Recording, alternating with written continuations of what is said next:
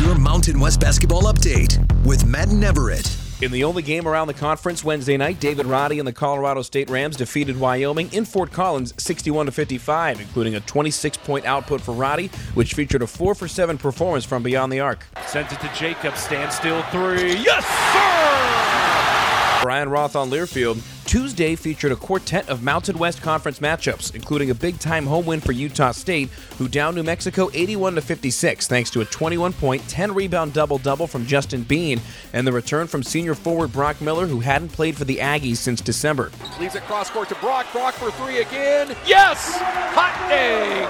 There you go. Scott Gerard on 1280 The Zone. In the Silver State matchup between UNLV and Nevada, the Runnin' Rebels left Reno victorious after a 62-54 battle between the bitter in-state rivals. Bryce Hamilton had another big-time game for UNLV, including a game-high 27 points. Here's John Sandler on ESPN 1100 Las Vegas. Bryce will rise up and shoot a three, and he'll hit it.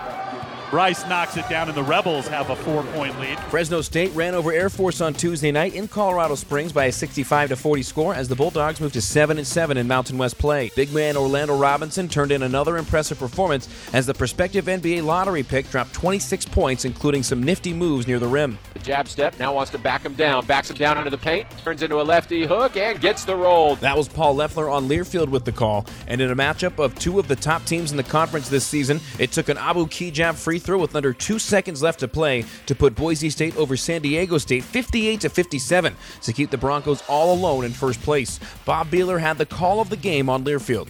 Degenhardt asking the crowd for quiet as Kigab strides back to the line. 1.7 seconds left. Kigab for the lead.